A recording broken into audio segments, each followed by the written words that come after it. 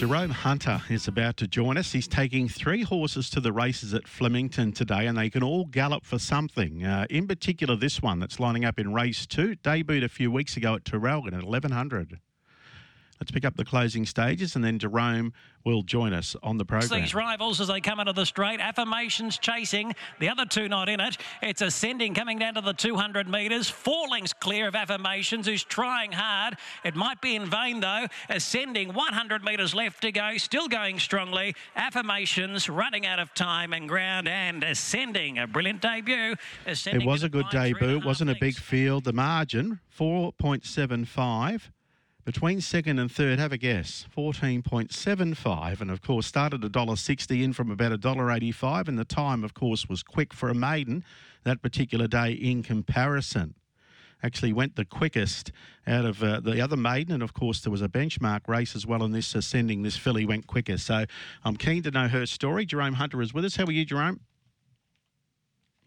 How are you this morning? Are you well?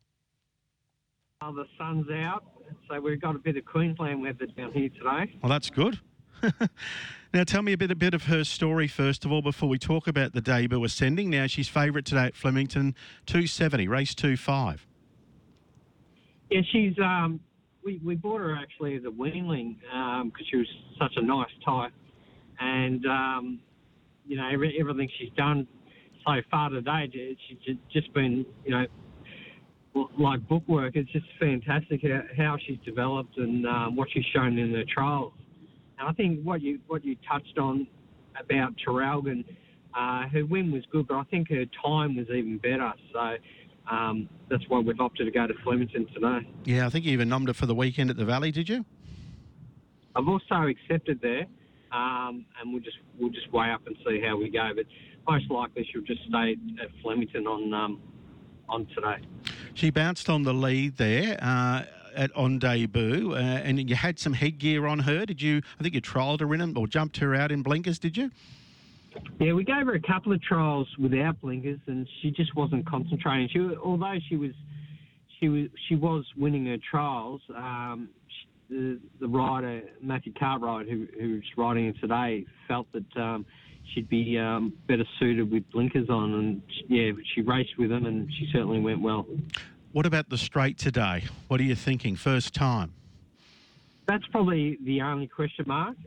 We've never actually had her go down the straight, and look, I've had plenty of horses they've gone down the straight before, and they've won. So hopefully, you know, the percentage is that this horse will go well. Was that the expectation, given she was heavily backed around $1.60 and it was a gap job there on debut? Was that sort of what you thought she would do?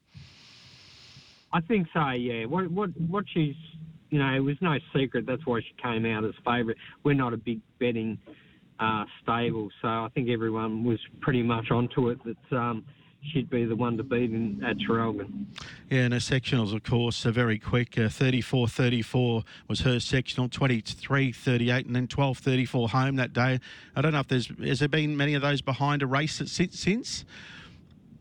No, I don't think so. No. It was only 10 days ago, but you know, and that was on a rain-affected track. So, and I actually won the other maiden, and I think he was nearly a second behind her. So yeah, very encouraging going into today anyway. I see she's from a helmet mare. We often hear stories. Sometimes the helmets, he himself was, a little bit quirky at times. So generally, she good to deal with now?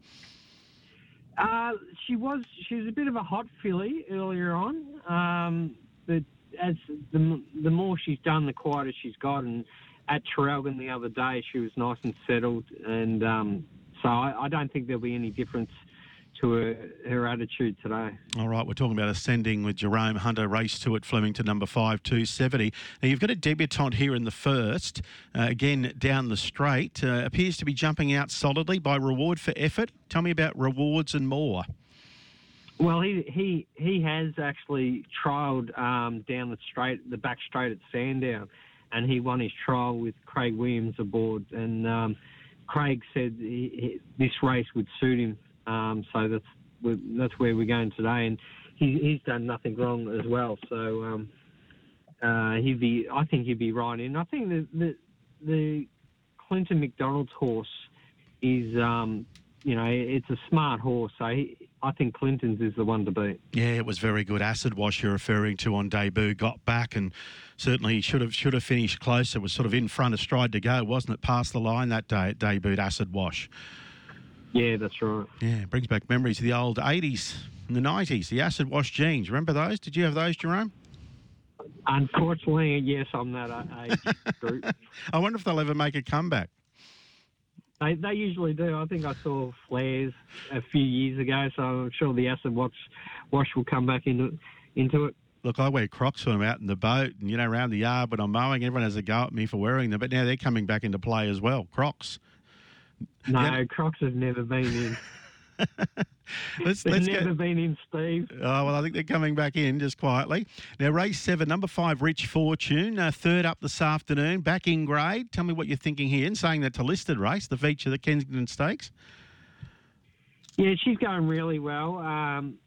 We just felt at Cranbourne the other day, the jockey said when they sprinted on as they were turning, and it's a tight turning track, and he felt that it's her being such a big striding mare, it just didn't suit her. So she actually trialled at Sandown a couple of weeks ago, and she trialled really well. So we're happy to go to Flemington today, and no listed race is easy. So but I feel that she's at her best. And last time she was down the straight, she wasn't beaten far behind a very promising horse called What You Need, and Renosu was second. Both those horses are, Renosu ran well subsequently, so that was a hot form race that day. Yeah, that was a very strong field. I think Benedetta came out of that field as well. So, and it went on, and I think it won 3 in a row.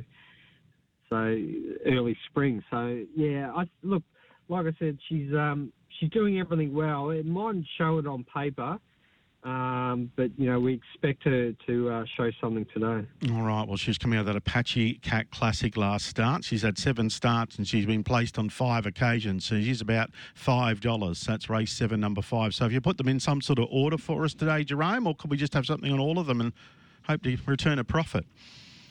I think Ascending's my main one. It looks like an ideal race for her to go to her second start, and I think Rich Fortune also. I think all 3 are each way bets. All right, I'll run through them again in a moment. Barb Raider, she was a great mare for you. She won almost $1 million, 5 from 17. We got to see her in Queensland win a Roses at Eagle Farm last carnival in 22. Have you retired her? Have you? Yeah, we just felt if we waited another 12 months, and because the owner's a breeder, we'd be saying it'd be nearly 5 years before her first foal starts racing, as a 3-year-old, because I doubt she'd have an early 2-year-old type of horse. So she went to Hitoshu, and hopefully we'll see her progeny racing, in less than 5 years, because if we waited another 12 months, it'd just keep going. Where does he stand, and why that particular sire? Well, he stands at Arrowfield, but we actually went to Maurice, and she didn't get in foal to Maurice, and he was booked for a flight back to Japan. So we missed out to try again with him, and so we decided to leave her up there and just go to Hitoshu. Wouldn't it be interesting if the horse ends up a bit of an outstanding horse? It was one of those moments where it was actually a blessing. We'll never know. Well, yeah, that's right. Look, I think if they have the mother's attitude, that'd be very hard to beat, because she was such a tough filly. She raced in 3 different states as a 3-year-old. At group level, she was fantastic. Yes, by Rebel Raider from Grey Barb, and she's still very young. She's only 5, isn't she, Barb Raider? Yeah, and we just thought another 12 months is just going to be a bit too long. So, yeah. All right. Well, hopefully her career at stud will be as good as what she did on the racetrack. All right. Well, if this horse wins, or a couple of winners today, head to the Croc shop, mate. Nah, I think I'll wait for the acid wash genes to come out. Thanks for that, Jerome. Thanks, Steve. Jerome Hunter talking about a filly. Obviously, he's got an opinion of who was brilliant on debut. Ascending, race 2-5 is 270. The one in the first is a debutant, Craig Williams, Rewards and More. So race 1-7 is $7. And then, of course, later in the day, appears to be solid speed in this race. Rich Fortune. Interesting comments coming off that Apache Cat Classic where it had its chance but wasn't disgraced. And, of course, first up, it had a lot of weight, needed the run, obviously. But third up looks cherry ripe today. Down the straight, race 7-5, Rich Fortune, as we mentioned last time down the straight, comes out of a really hot form race. What You Need and Renosu, and as Jerome mentioned, a few others have come out of the race. And Barb Raider, Haitotsu, is the sire, 22,000 he stands for at Arrowfield. I'm just having a look on their website now. The history-making Triple Crown Classic winner, the best son of sire sensation Maurice. There you go. Grandson of Arrowfield legend Reduced Choice, Haitotsu, standing his first season at Arrowfield in 2023.